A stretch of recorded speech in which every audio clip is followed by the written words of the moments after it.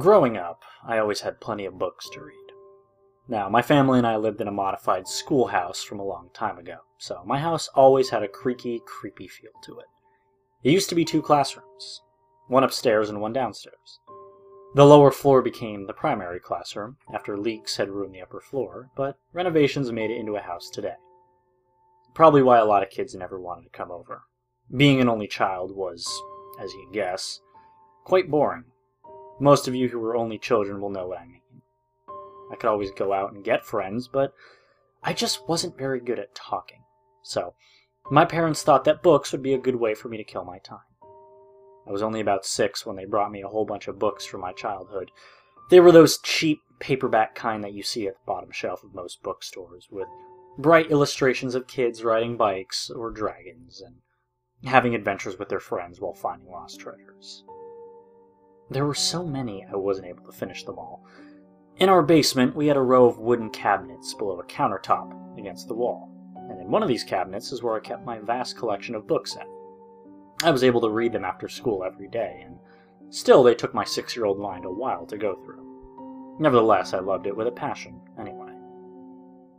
Eventually, I just lost interest. My parents had got me one of those new video game consoles, and of course, a bright screen outweighed boring paper any day. That cabinet just slipped my mind from then on. I never opened it again.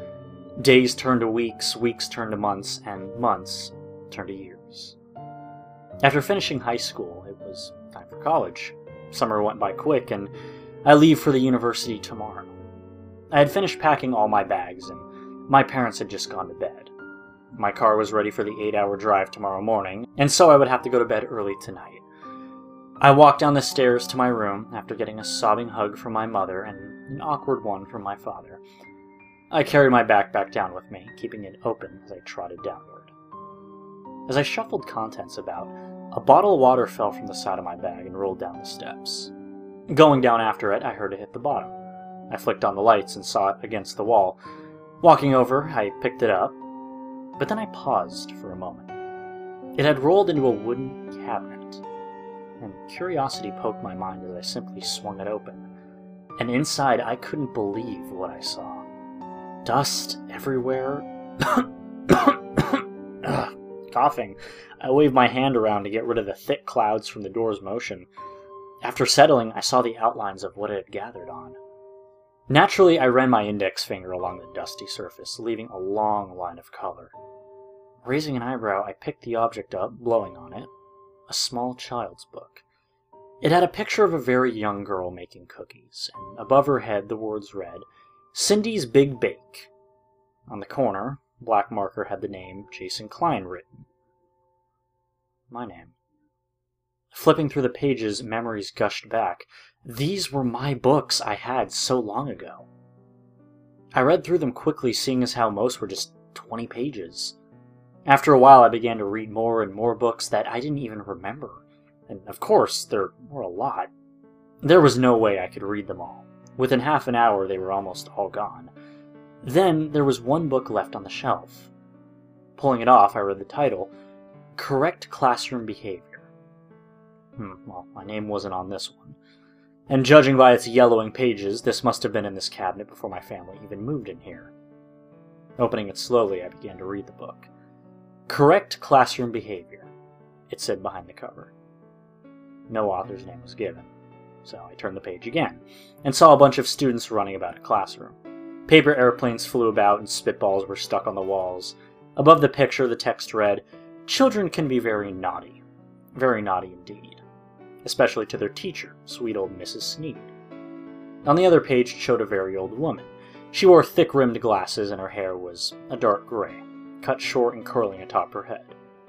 She had a yellow dress with pink daisies on it, but her expression is what caught me. She seemed scared. Her eyes had immense detail, and she looked at me as though she desperately wanted to tell me something horrible. But she was just a picture. Turning the page, I continued on. The next scene showed Mrs. Sneed sitting at her desk as the children ran about. "Come now, Mrs. Sneed, don't be shy. Don't make these kids think you'll turn the other eye."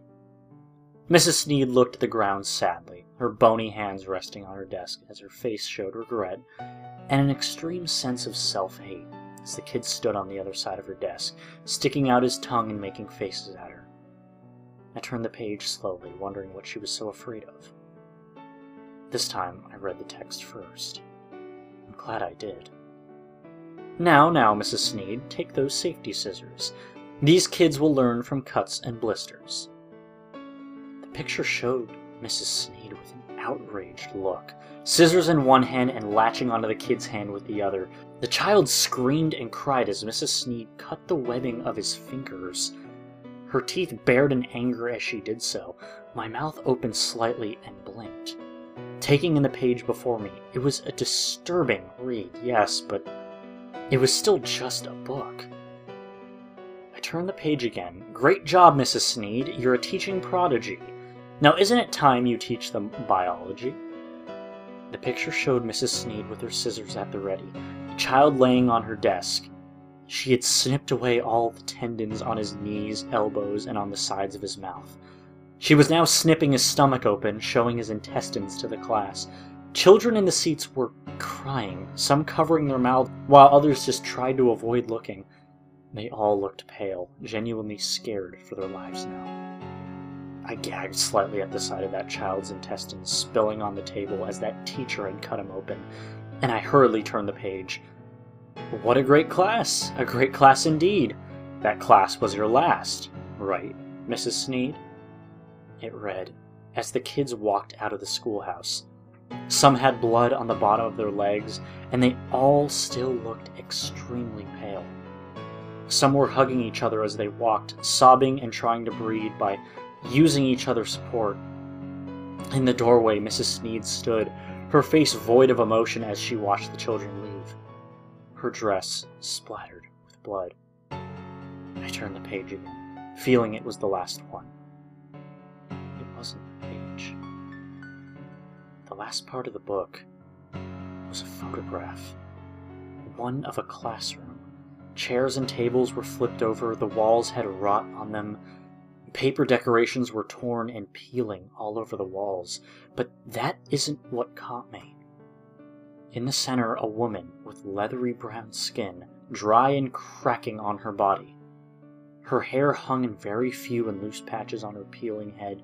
Her lips had dried up, and her blotchy yellow teeth were bared directly at me.